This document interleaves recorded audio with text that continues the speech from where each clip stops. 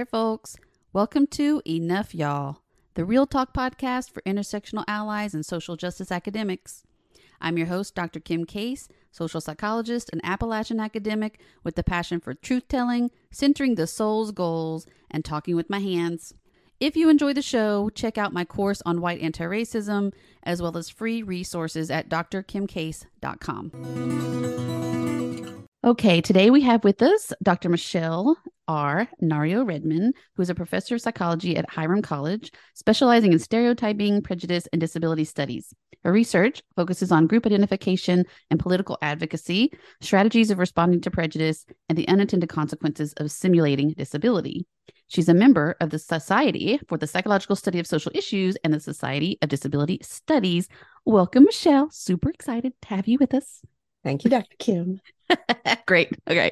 So our main topics today are going to be focusing in on, just for, get the audience oriented, study of cultural stereotypes, disability identity, and the problems associated with simulating impairments, which you kind of referenced in your bio. But before we get into it, I want to give you the chance, and I try to do this if I remember most of the time, to share with the listeners your own intersectional social location, any social identity and pronouns you might want to share with us. Sure.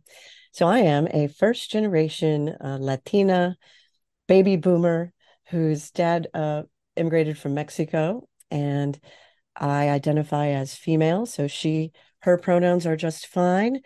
And I'm increasingly feeling the weight of my advancing age. So I'm embracing my age, if you will. Okay. You're embracing it. You're embracing it. I'm trying. Okay, great.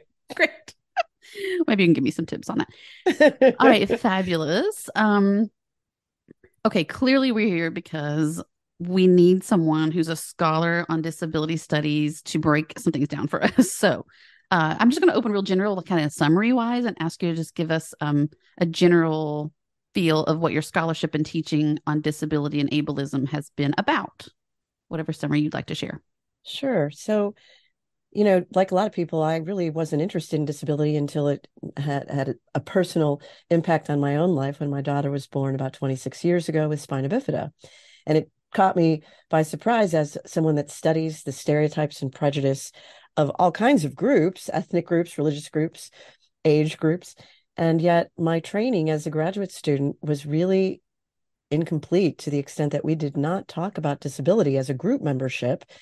And I had the fortune to attend some talks by famous psychologists with disabilities who were sharing at APA conferences and so forth information about disability identity and disability culture and disability stereotypes in the abstract. And I realized that it was a kind of a professional coup to have the opportunity to bring disability as a group identity and to advance sort of the theory of social identity into social psychology, and at the same time include my daughter in my journey, who was my muse in many ways, and she ended up benefiting a lot from just my exposure to scholars who were looking at primarily the social construction of disability, or how not so much biological impairment impacted people's sense of self or treatment, but how the values we hold and the stigma and the myths and the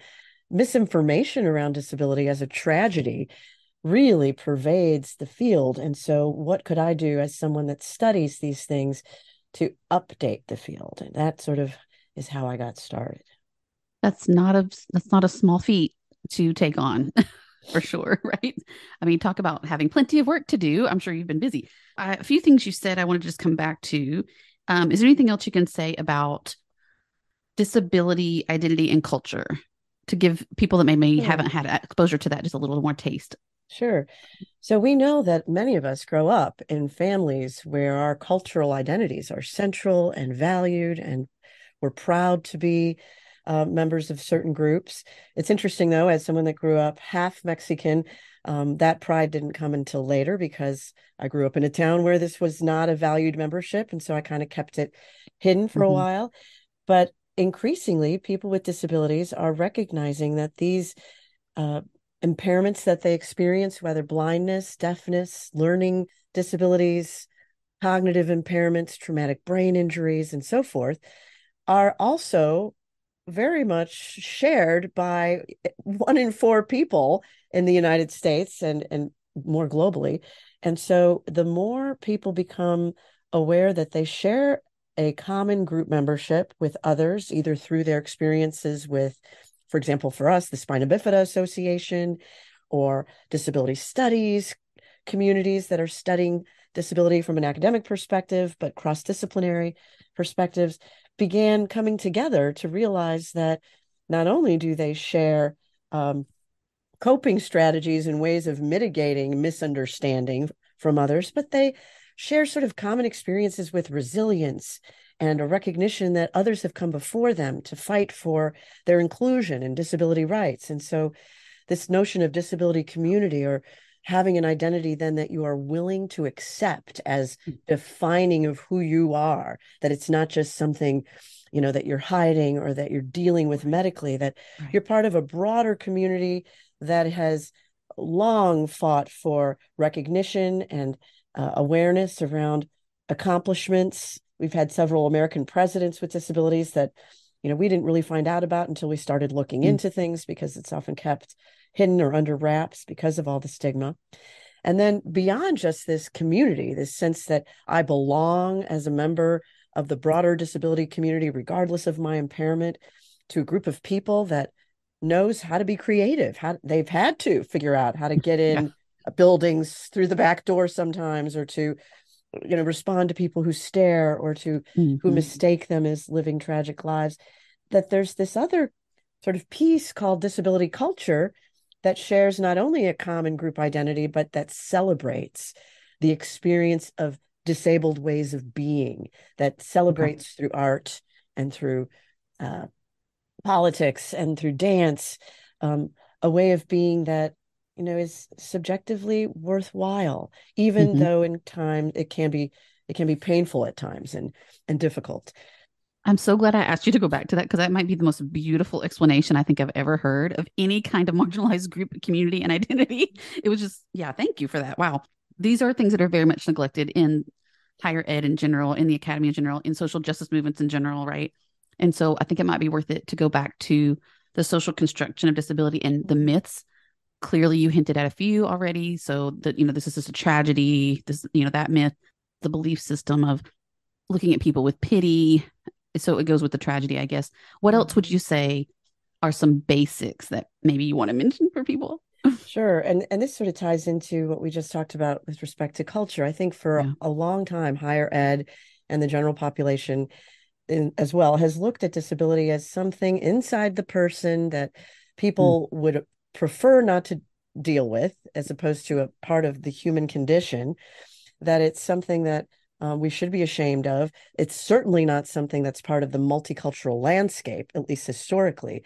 And so, to the extent that I'm going to try to unpack some of these myths and stereotypes that are so central to our field in psychology, I think it's important that we begin to have a dialogue around changing the way the general public views disability. It's much more yeah. complicated, and higher ed, because 1 in 4 students in our classrooms is either currently experiencing some form of disability, whether psychiatric, depression is Hmm. on the rise.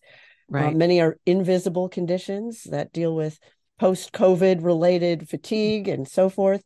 Some of the things that I've been trying to do with altering the way that we view disability, not as just something inside the body that's synonymous with paralysis or blindness or deafness or dyslexia. That's instead very similar to how we viewed race for many years, or socioeconomic status, in terms of it is what people sort of say it is, or how people treat these groups and how Mm, they fail to recognize that they are members of broader communities that have things to celebrate, that have learned how to become resilient, not in spite of their disabilities or impairments, but because of them. And so I know that some schools, some higher ed institutions are working really hard to hmm. to disrupt Right. the idea that we should even be teaching about disability in our classes, and that the content of all disciplines could be enriched by examining a disability perspective. So, just to back up and focus on one of the first things I wanted to do with research is to think about what the stereotypes are. What are the Hmm. beliefs that people have that are really perhaps inaccurate or Right. maybe in part informed by a kernel of truth. And I thought, surely psychology, social psychology has studied disability as a group membership, and there must be cross impairment stereotypes or beliefs about the broader group that are perhaps overgeneralized, and probably some impairment specific stereotypes Hmm. about blindness and so forth. And when I went to go search the literature, and this was in the early 2000s, it was really surprising to find that very little had been done on Yeah. quantifying global Hmm. stereotypes or beliefs that we have stored in memory about the broader group, whether or not we endorse them to be true. So, Right. just like race stereotypes, whether or not we endorse the idea that African Americans are better dancers, we Right. know, or that women are better nurturers than men, Hmm. that these are in the popular press, the media, Hmm. and in the stories that we tell. And why is that? Where do these stereotypes come from? And how are they maintained? I went about sort of summarizing what we did know about stereotypes, and was surprised to hear from an editor of this first paper that was published on cultural stereotypes that he had to look up as well, because he didn't believe that there wasn't research yet on cross impairment, meaning doesn't matter what your particular Right. condition is, that there Right. are these gestalt, almost broad based beliefs that disabled people have been talking about forever, that they're Yeah. viewed as incompetent. These are the top three stereotypes that we Okay. Here we go. quantified: Okay. We're listening. Okay. incompetent, helpless slash dependent, and asexual.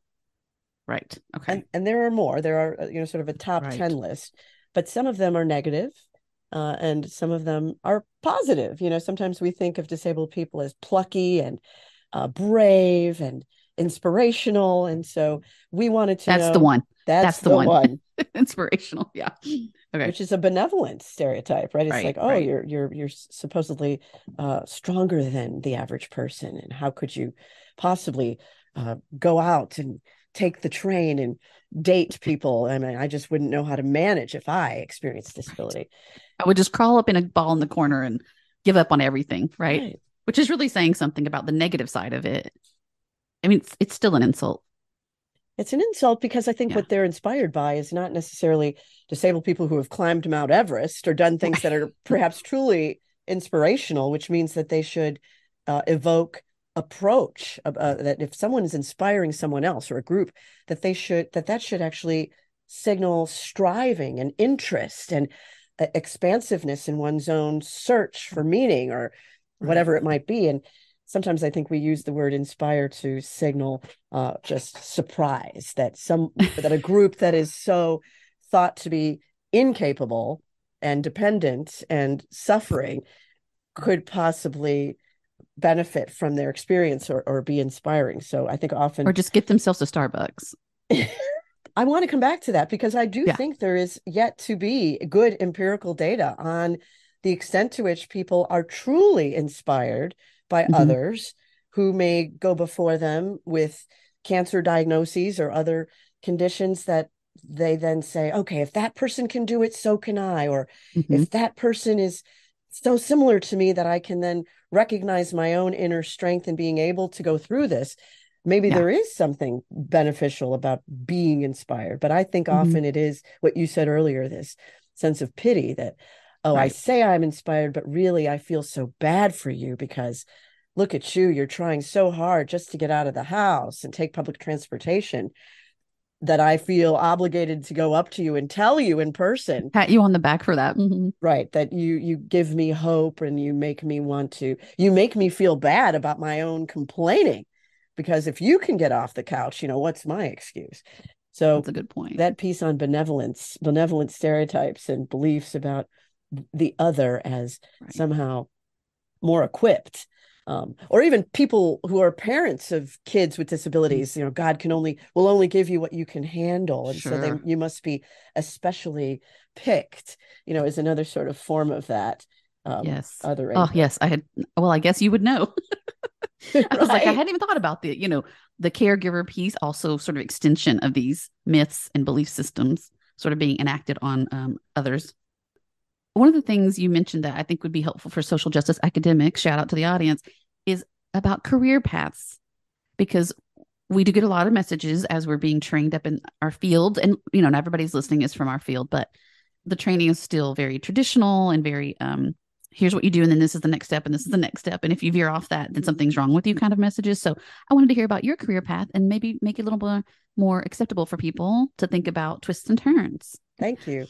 And Yeah. a lot often, I think if you ask people about their career paths, they'll tell you about these sort of random things that happen that then somehow actually inspire professional development or Yeah.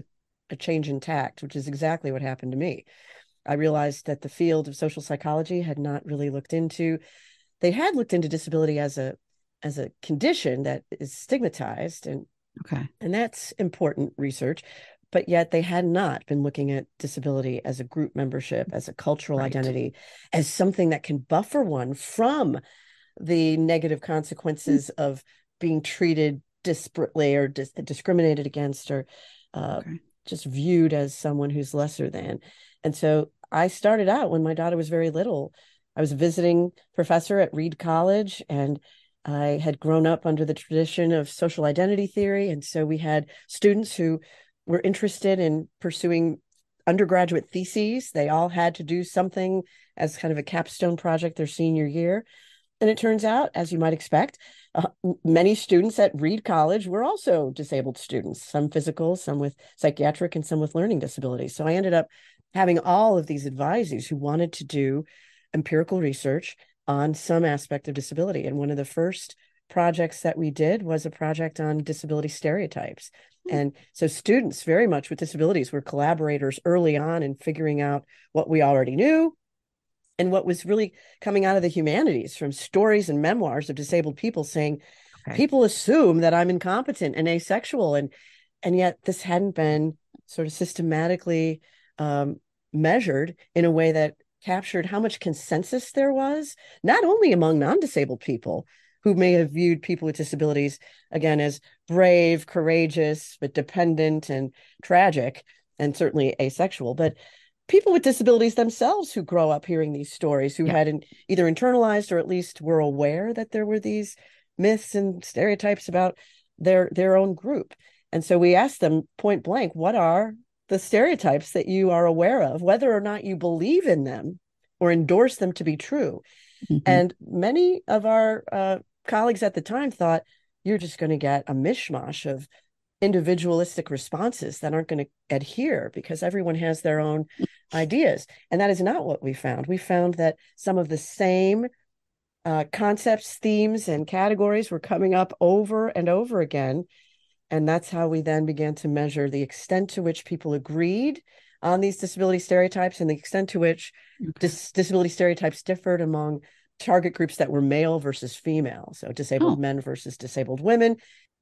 I want to eventually get to your point about students today, because I think even those of us that teach stereotyping and prejudice are beginning to recognize the importance of intersectionality, that we can't just have students doing projects on one identity group and the yeah. way that they're pigeonholed or treated hostilely or Yeah. benevolently.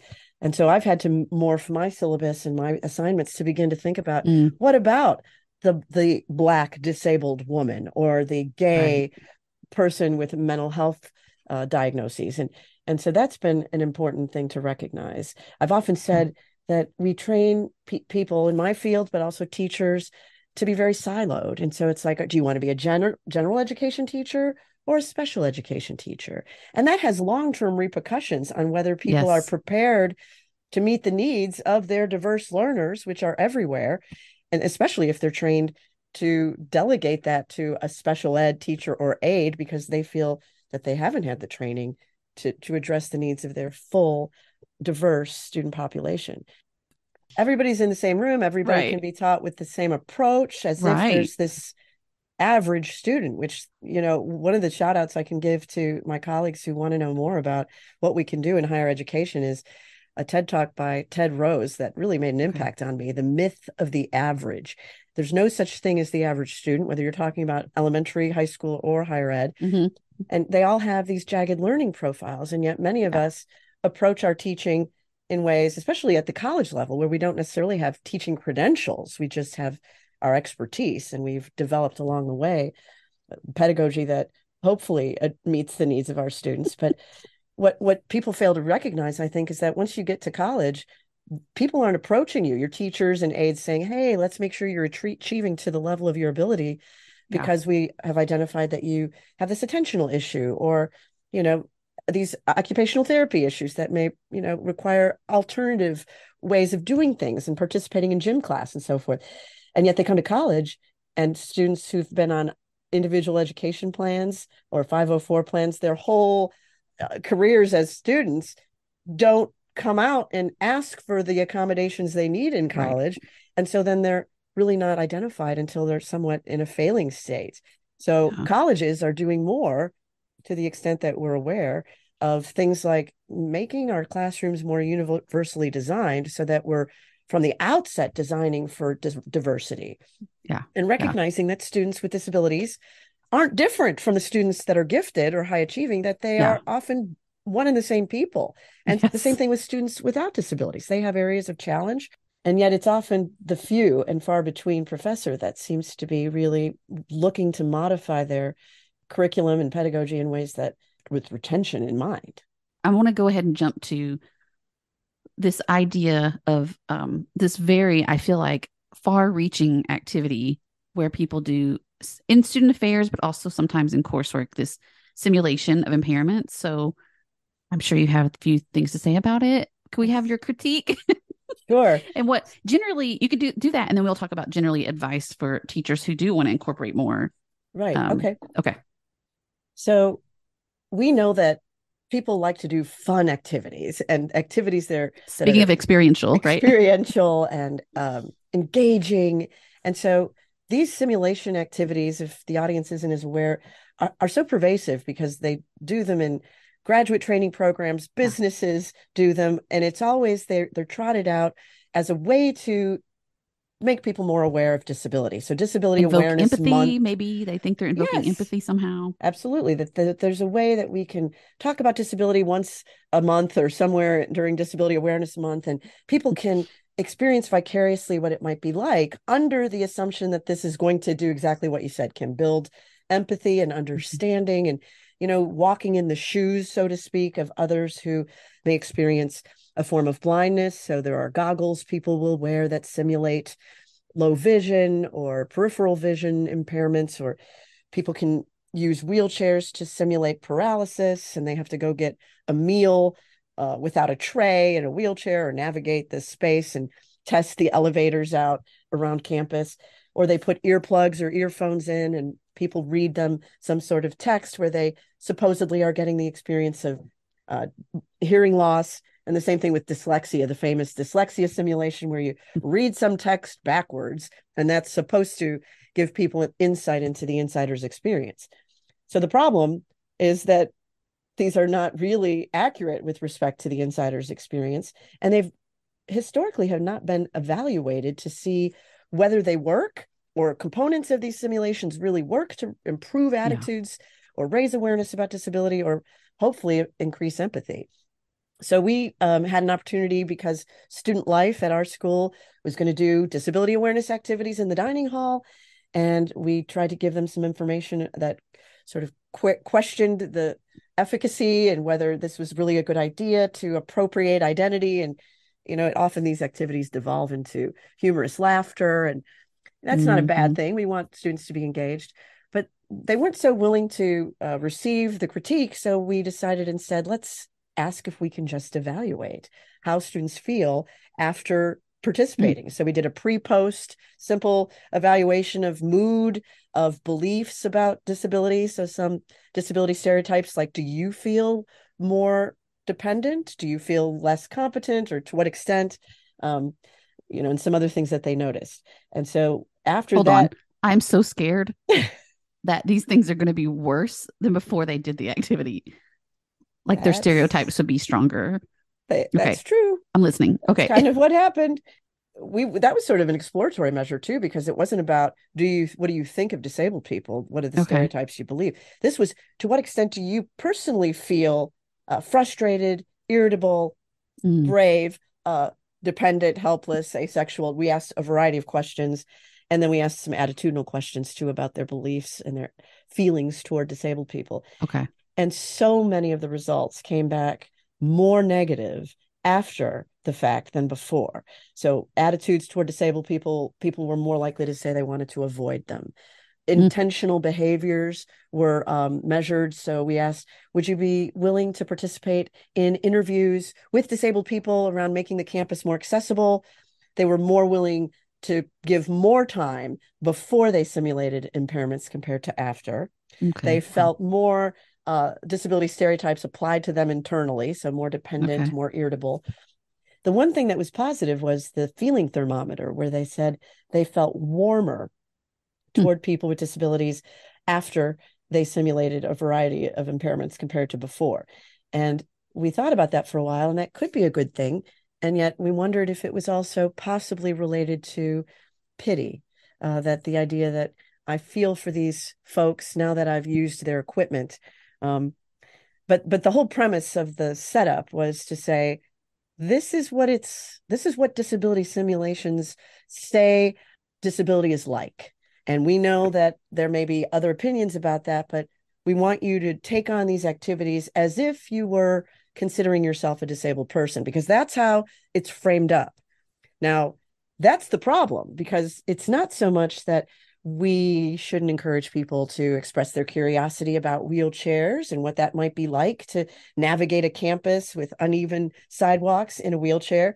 And we did follow-up studies actually to see whether or not giving a different frame of reference, like instead of saying, this is what Mm, it's like to be paralyzed, we said, this is what it's like to use this piece of equipment, and tried to assess whether people's attitudes improved. And those data were somewhat of a mess, and we're still trying to replicate some of that. But basically, when you ask people to navigate the environment, they're so influenced by the uneven sidewalks, and that the manipulation didn't even matter. They were just quite taken back by how they were stared at, and they were much more aware of the socially induced nature of some of the mm, stigma and exclusion that disabled people face. But just to go back to tie this up in a bow, the simulation studies really did show, for the first time in a lot of ways, that these things can backfire, that right. they may not be useful as teaching tools, even though participants say, this is a really useful teaching tool.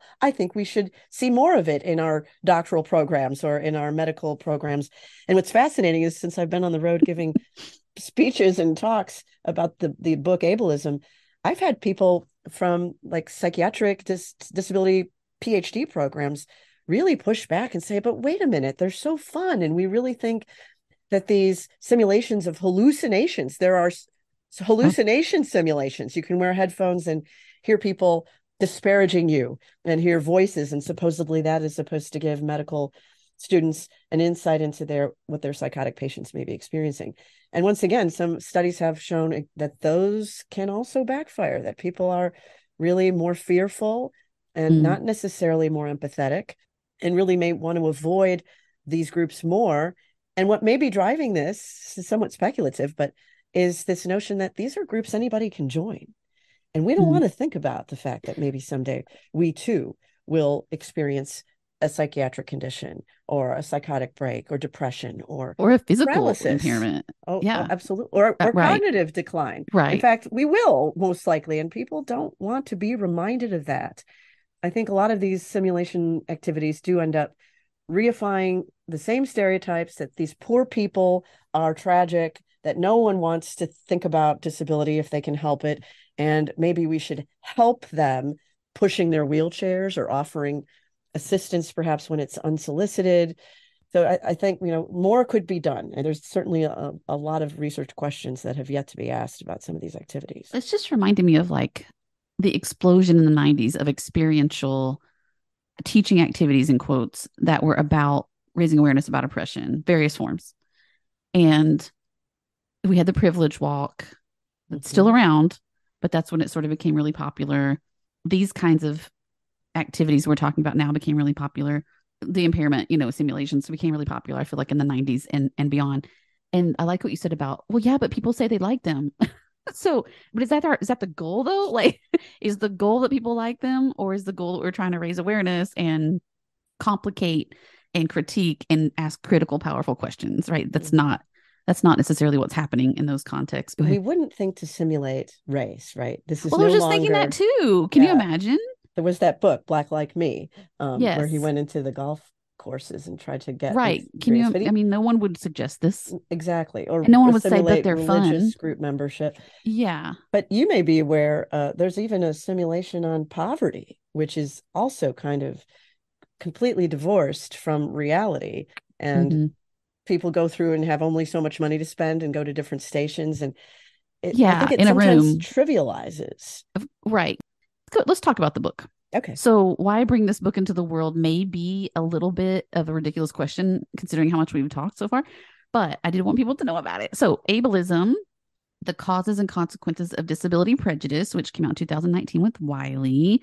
Tell us maybe why you wanted to, what were your main draws? Because this is not a small thing to do to bring a book into the world. What made you want to put in all the effort? I really didn't even have a book on my radar to write. I Mm, didn't think I had enough of my own research, and I was sort of narrowly thinking about that. But I had been, for lack of a better word, hoarding every article I could get a hold of that related to disability prejudice, disability attitudes, positive attitudes toward disabled people, studies by Macus, who were looking at, oh, let them win the game. They need to be given special privileges. And when disabled people typically say, we don't want special, we don't have special needs, we have human needs and we want civil rights. Yes, I was just hoarding all these studies, and I had done some book reviews, and I was asked by someone if I would be willing to write a proposal. And I thought, I hadn't really thought about that, but mm, there's really nothing out there that summarizes all the different mm, forms of ableism, which we can talk about: envy, pity, uh, paternalistic benevolence, like inspirational attitudes, mm, but also hate crimes, hostility, mhm. invalidation. Disabled people sometimes have to get divorced before qualifying for Medicaid. It's just ridiculous. Not to mention architectural barriers. But then also, I was interested in whether we could sort of think about what we know about the causes. What are some of the contributing factors? Are they all learned? Are there any sort of evolved evolutionary holdovers from our need to protect the self from perceived dangerousness or contamination? And I found some really amazing studies on that. And so there, we go chapter by chapter on what the unconscious forms or sources of ableism might include, including fear of death and fear of Mhm, bodily decline, and mhm. basically what the terror management people call creatureliness, this Ooh, notion that we're animals, but we don't want to think of ourselves yeah, as animals. So we perfume our bodies and make private the elimination of waste and so forth. And right, then right. the learned things that contribute, and the interaction based things that contribute to different forms of ableism. And then the book sort of ends with a call for a set of research questions that have yet to be tackled on all of these things, since now we have it all nicely packaged in this one book. But it was a 5 year labor of love, and I'm Ooh, just glad that it's finished. congrats. Although I think maybe a teaching resource is needed now. I have these Well, activist I was pages. going to ask you to tell us about the activist pages. Every chapter seems to have them. Yes, I love these Yeah, activist pages because the book is infused from insider perspectives, from yeah. interviews that we conducted, but also just quotes that people have given about their experiences with different impairments that Mhm. hearken to the different sources and consequences of ableism. But I thought it would be really useful for each chapter, which can be depressing, to talk about, well, what can we do about this, and what have activists on the front lines of disability justice and disability rights done to Right. address these fears of contamination, but also these illogical stereotypes and these awkward interactions, and what are the next steps in terms of the disability rights movement and structural changes that are needed. So each chapter does include some of these really amazing people who allowed me to interview them and share their work and their poetry and their art and their suggestions for addressing everything from microaggressions to policy changes that are really designed to increase representation in the media, increase representation of disabled people in the political arena, and just in academia, students and faculty. We're already here, but I think so much more could be done to raise awareness of what's possible. Why do you think that disability I won't say it's the only form of inequity that's left out when we talk about social justice and various groups that are marginalized and afforded less power in society. But I will say this seems like one of the main groups that is left out of conversation. Does it go back to the fear of becoming part of the I, group? What do you think's at hand here? I think that has a lot to do with like at the individual level, even just people showing up to talks that are about disability. That's not about me. I don't want to think about that. But I think in particular with the academy, that is historically why some groups have been left out, because this is a beacon of competency, of Mm, privilege, of independence, and of it hasn't historically been about social mobility or reaching out and democratizing education. It's been about gatekeeping and keeping certain people out. And when it yeah, comes to, we even have some data on this, when it comes to how professors and their attitudes toward disabled students. And many of them, the more they identified as members of the academy, as professors, as academics, the less they were willing to sort of concede to accommodate and include students and be mentors to students. And we, speculate that this has everything to do with, not wanting to dilute the grandiosity or the standing or the status of their very yeah. privileged disciplines. You can't be a major in biology or psychology. You really should consider these other majors. And that's what we found, that there's pervasive gatekeeping around discluding certain types of people from positions of power, which I know you're quite familiar with. Yeah. But I'm just thinking about your top three stereotypes. I mean, maybe less relevant asexual, but incompetent and helpless and dependent, right? Or slash dependent. That fits what you just said. Like, why would I, as a faculty member, associate myself with someone who is incompetent and helpless? Well, that's interesting because that's something good for social justice academics to think about. Like, are they attending to this issue, or are they most often kind of not? And sort of do some self-reflection around that. I did want to ask you what, as maybe a final closing thing, general advice back to pedagogy, or how people, and this would be across disciplines, so feel free to make it very broad. What do you think would be good moves toward beyond a disability statement in your syllabus, and also probably those can be improved the way they're presented, but beyond that disability statement, what would you say about curriculum and pedagogy in terms of more incorporation of disability studies, critical Mm-hmm. disability studies? I just am sort of stuck on that last question. I know we want to wrap this, but when Oh, okay. professors highly identify, this is going to lead to this. When Okay. people highly identify with a group, right? They don't want that sense of self to be diluted by members who might undermine what they think of their Right. themselves. It's not just their groups. And I think that's why approaches to change and intersectionality and updating the curriculum to really reflect the populations we're serving needs to be both bottom up and top down. I know that Okay. grassroots change is really essential, but I tend to be one who favors not mandates, but structural policy level imperatives, if you will, that require, for example, the faculty do professional development on the regular that's around inclusive excellence, and that includes disability as part of the multicultural landscape. I Uh-huh. think we need to have in our mission statements broader, clearer recognition, and less fear around saying, here we are, a school that really has a critical mass of students on the spectrum. Let's celebrate that. We're doing something right with our intimate learning and global reach, or whatever your current tagline might be. I think that committees can make as part of their mandates, each committee on a campus. I'm just sort of thinking about academia right now, but looking at data, are they disproportionately losing or failing to retain students of a Mm. certain type or group that might really speak to the need to do better with the way in which they're accommodating or uh, delivering or rolling out universal design kinds of options in the classroom. But that assumes they could get away from a deficit explanation. Yes. Yeah, that's so true. And then in the classroom, there's a disability angle to almost any discipline. And so Mm. as we try to do better to decolonize our syllabi and include works from different groups and different parts of the globe that are studying these issues, to see whether these findings generalize. We also need to be thinking of including disabled scholars and that work Yeah. that is sometimes interdisciplinary, but there are some books, even in psychology now, texts that are really working to concertedly include in their content these other angles and to figure out where there are interactions between general findings and the extent to which they depend on one's specific circumstances.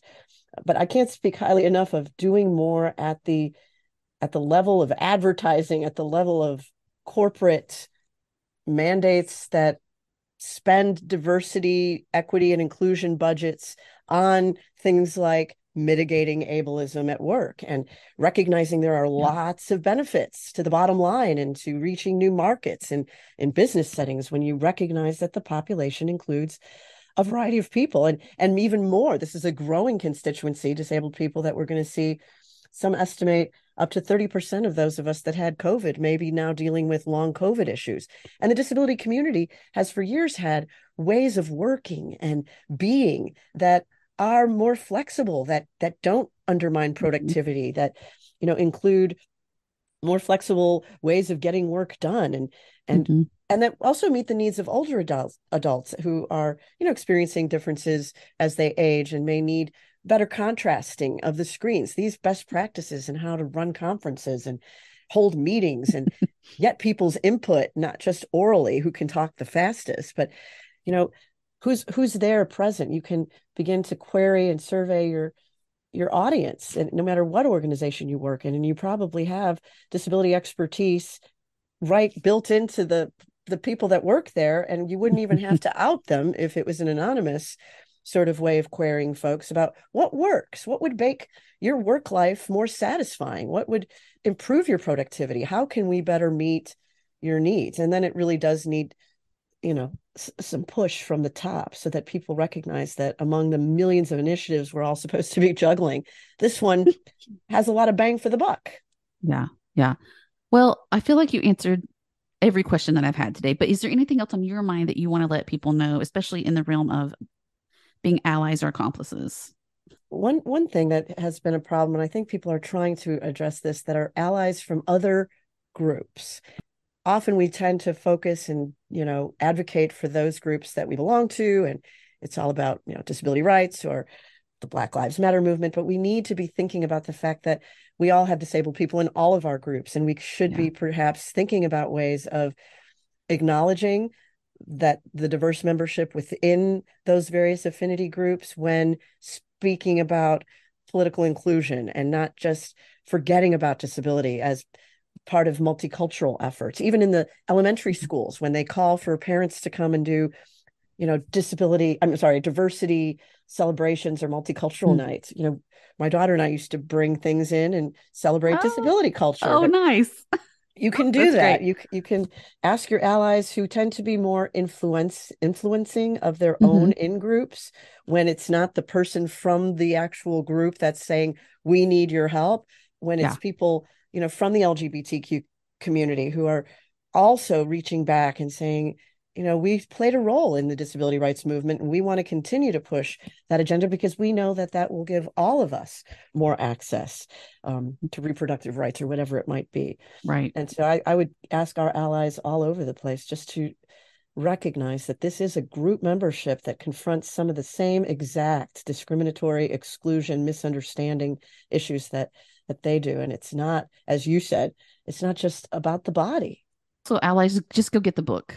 Just get the Yeah. book. Please read the book. Have a reading group at your with your faculty with this book. That would be amazing.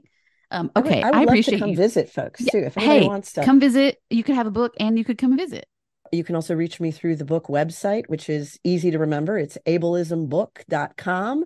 And there's some snippets in there that you might be able to enjoy reading from each chapter and some other resources. But yes, I would love to be invited to come speak to other programs or organizations and spread the word, spread the Spread good the word. news. And I will put all those links in the episode notes. I have no idea how much people click on those, but they'll be there. Excellent. No idea. All right. I thank you so much for giving us your time today. It has been very enlightening and it's really we're scratching the surface, but it was also so much rich information. So I think people are going to get a lot new knowledge out of that. So I appreciate that. Thank you for the opportunity and for doing the podcast and for all of your work. Of course. I have a blast. Thank you for listening to this episode of Enough, y'all. If you want to learn more, please visit drkimcase.com to sign up for my newsletter, find free resources, and check out my 12-week course on white anti-racism in action. Until we meet again, stay scrappy for truth and justice.